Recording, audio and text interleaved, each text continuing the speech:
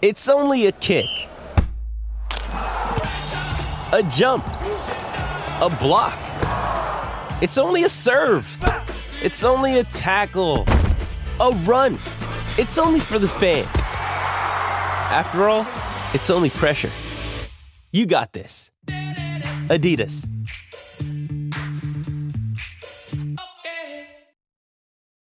Does Monday at the office feel like a storm? Not with Microsoft Copilot. That feeling when Copilot gets everyone up to speed instantly? It's sunny again. When Copilot simplifies complex data so your teams can act, that sun's shining on a beach. And when Copilot uncovers hidden insights, you're on that beach with your people, and you find buried treasure. That's Microsoft Copilot. Learn more at Microsoft.com/AI for all.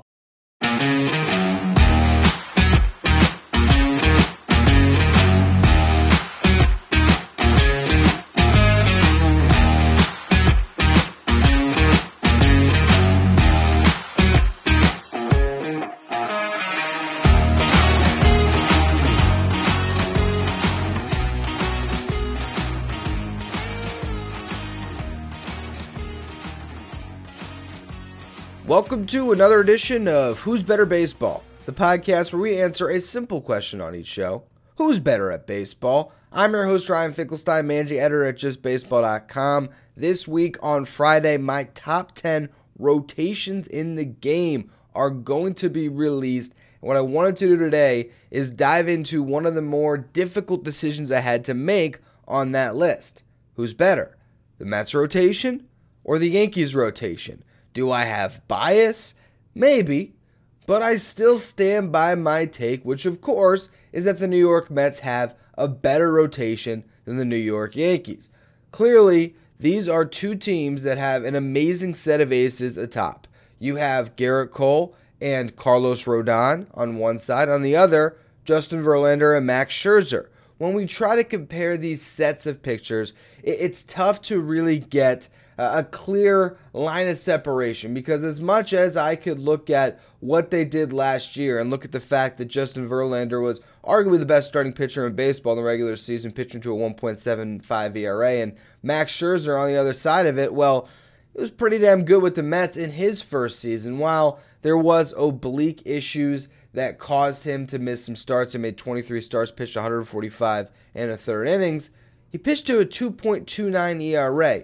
These two guys are as good as it gets, future first ballot Hall of Famers who are figuring out how to get better at their age, which is unbelievable. Look at Scherzer's last two seasons. It was a 2.29 ERA last year, and the year prior it was 2.46, and if you look even deeper, when he went to the Dodgers after that midseason trade in 2021, he pitched to a 1.98 ERA. So these are two guys that are able now at their age with their experience to understand swing paths and find a way to combat it. They are so smart with the way they pitch. These aren't throwers by any stretch of the imagination. These are guys that have great stuff, but really know how to just manipulate those bat paths and get to a point where pitching is easier now than it used to be, because guys are all selling out for the home runs. This allows you to attack up in the zone, something that Scherzer and Verlander have each perfected, and that has got them to this place where you go into this season, and if I said both of these guys are going to pitch to a sub-2.5 ERA, you could not call me crazy. Now on the Yankees side, you have Gerrit Cole, who I think of the four pitchers that we're discussing here atop these rotations, I think he is maybe the most likely to go out and give you the 32, 33 starts and pitch over 200 innings, because he's been doing it for a while now, and he's younger than a Verlander and a Scherzer, and he's obviously more proven when it comes to health than Carlos Rodon. But I also think when it comes to these four pitchers, here's a couple things I don't like about Gerrit Cole. Last year, home run per nine, 1.48, gave up a lot of long balls. The home run to fly ball rate was at 16.8%.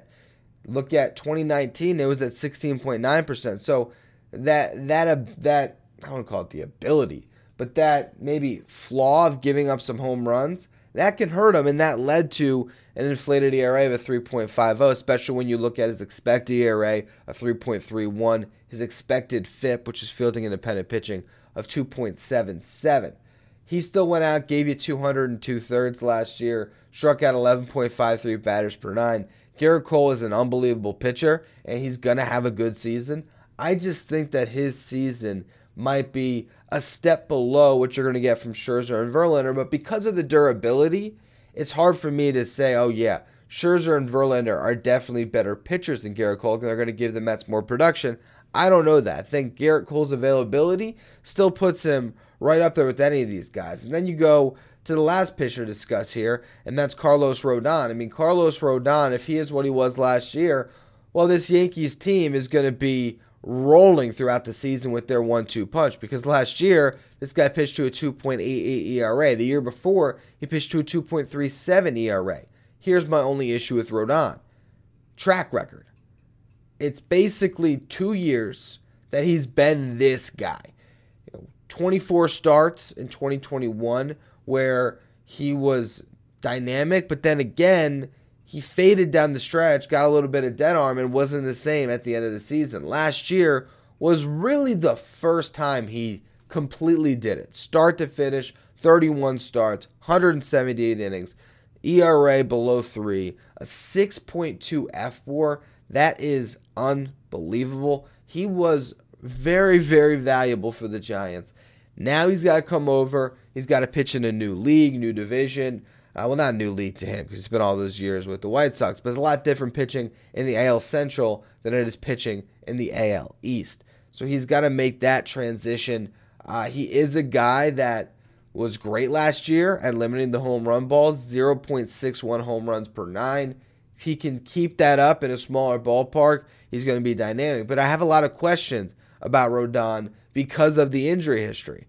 I think Cole and Rodon are probably going to strike out more batters this year than Verlander and Scherzer. But I think Verlander and Scherzer are going to pitch to a lower ERA. And I wouldn't be surprised if combined between the two of them, they pitch more innings, because I don't know if Rodon's going to put it together for 30 starts again. We'll see. But even if we go beyond that, and let's just call the first two pitchers, the two co-aces on each of these teams, a wash. You go to the third pitcher. Who do you like more? Do you like Nestor Cortez or do you like Kodai Senga? So far, we don't know a ton about Kodai Senga. This is his first year pitching in Major League Baseball. But what I've seen so far in spring training, and this has been a start, the ghost fork looks like it's going to translate. That pitch is nasty. He's still living in the mid to upper 90s. I think Kodai Senga is going to be an absolute revelation for the Mets this year. And then it just depends on, who are we calling the Yankees 3? Is it Nestor Cortez, who was, granted, unbelievable last year and was great in 2019 as well? A little more limited sample size there. Not 2019, 2021, where he pitched to a 2.90 ERA in 93 innings. Last year's 28 starts, 158 and a third, pitched to a 2.44 ERA. The expected metrics, they don't say that was out of line. Pitched to a 2.7 xERA and a 3.63 expected FIP. The thing about Nestor Cortez, he just pulled a hamstring, so what's that going to mean? But assuming he's healthy and ready to go, this guy is as good of a number 3 as anyone in baseball. I think Kodai Senga is a little bit nastier. I think Kodai Senga has a chance to have a better season. But if Cortez is what he was last year, that might tip the scales in the Yankees' favor a little bit. And I'd almost give them the edge at number 3. And Severino, the interesting thing there is, I think based on pure stuff, I almost like Severino's just raw ability over Cortez's. I just think Cortez is the guy that you could count on more. We don't know what you're going to get with Severino at this point when it comes to the injuries. 102 innings pitched last year, made 19 starts, pitched to a 3.18 ERA. His expected ERA was 2.94. His expected FIP was 3.38. If Luis Severino is healthy and they have that 4-man rotation that you trust, you really do like what the Yankees have to offer. I think from the Mets side, though, you're a lot more confident that Carlos Carrasco is going to be there compared to a Severino if we're looking at the fours. And I think it's just a matter of how effective can Carrasco be. Last year it was a 3.97 ERA. You look at his expected FIP, it was 3.45. His expected ERA was 4.08. Projection models have him between a 3.95 this year all the way up to a 4.50 when it comes to his ERA. So what version of Carrasco are the Mets going to get? I think bottom line is they're going to get a guy that's going to take the ball 29 times or 29 to 30 times like he did last year, and that could be something more valuable than you'd get out of a pitcher in Severino who you can't necessarily count on. And to me, the greatest separator between these two staffs is the overall depth, because at 5 for the Yankees right now with Montes out, you got Domingo Germán. Domingo Germán is not a bad pitcher, might be a bad guy, but that's besides the point. You look at his career numbers and what he did lately for his career, it's a 4.37 ERA. Last year, it was 72 and a third, and he pitched to a 3.61 ERA. So what guy do they get? Do they get the 3.6 ERA guy, or they get the guy that he's been throughout his career where it's more of a 4.37? I think that the Mets have a big edge when it comes to the depth, and I look squarely at David Peterson, a guy who pitched to a 3.83 ERA last year, over 105 and 2/3, a left-hander who's coming into his own, a former first-round pick who had a slider last year that generated whiffs at a 47.9% clip. I think David Peterson is going to show out this year. I think that's almost going to knock Carrasco down to the 5 spot. And I know there's Yankees fans that are going to watch this and they're going to think I'm crazy. I think David Peterson could have a better season than Severino in that 4 spot even. I am that high on David Peterson this season. He'll prove me right or he'll prove me wrong, but this is a guy that found something with that slider last year. His fastball has gained velocity each year. He was at 93.7 miles per hour with that fastball last season, but at 6'6", he's got great extension. That ball really jumps on batters. He's able to work the fastball up in the zone, slider down in the zone. He's got the sinker and the changeup he can mix up looks with as well. David Peterson is a guy that, in some ways, I think makes the Mets rotation better, even though Jose Quintana is the one that just left the rotation with an injury. I think that Peterson has more upside than Quintana did and then Carrasco does. And Quintana could be back at some point this season. I don't think he's going to miss the whole year with this stress fracture in his ribs, but Chris Sale didn't start rehab last year with the similar injury until June. So we're in wait-and-see mode on Quintana. Who do you think would have more success coming back from injury? Is it Montes with the shoulder or Quintana with a rib? I think the question about Quintana is the rib injury is really tough because he basically just has to rest. He can't do anything exerting himself that's going to cause that fracture to continue to fail to heal. He needs to just do everything he can to get that shored up before he can start any activity. That's a tough injury to come back from. But I do think that, Quintana, once he does get that clearance, I think that he can ramp up in a way where he's going to be very effective and that arm is going to be good. Whereas Montes with the shoulder, I just don't know. So if we're looking at 1 through 6, and really that's what the purpose of this article was at justbaseball.com. We're ranking rotations, and with almost all of them, it was 5 that are going to break camp essentially, and then I put 1 at the end where it's the injury question mark. A lot of teams have a guy that's down. You look at the Blue Jays, Hyunjin Ryu.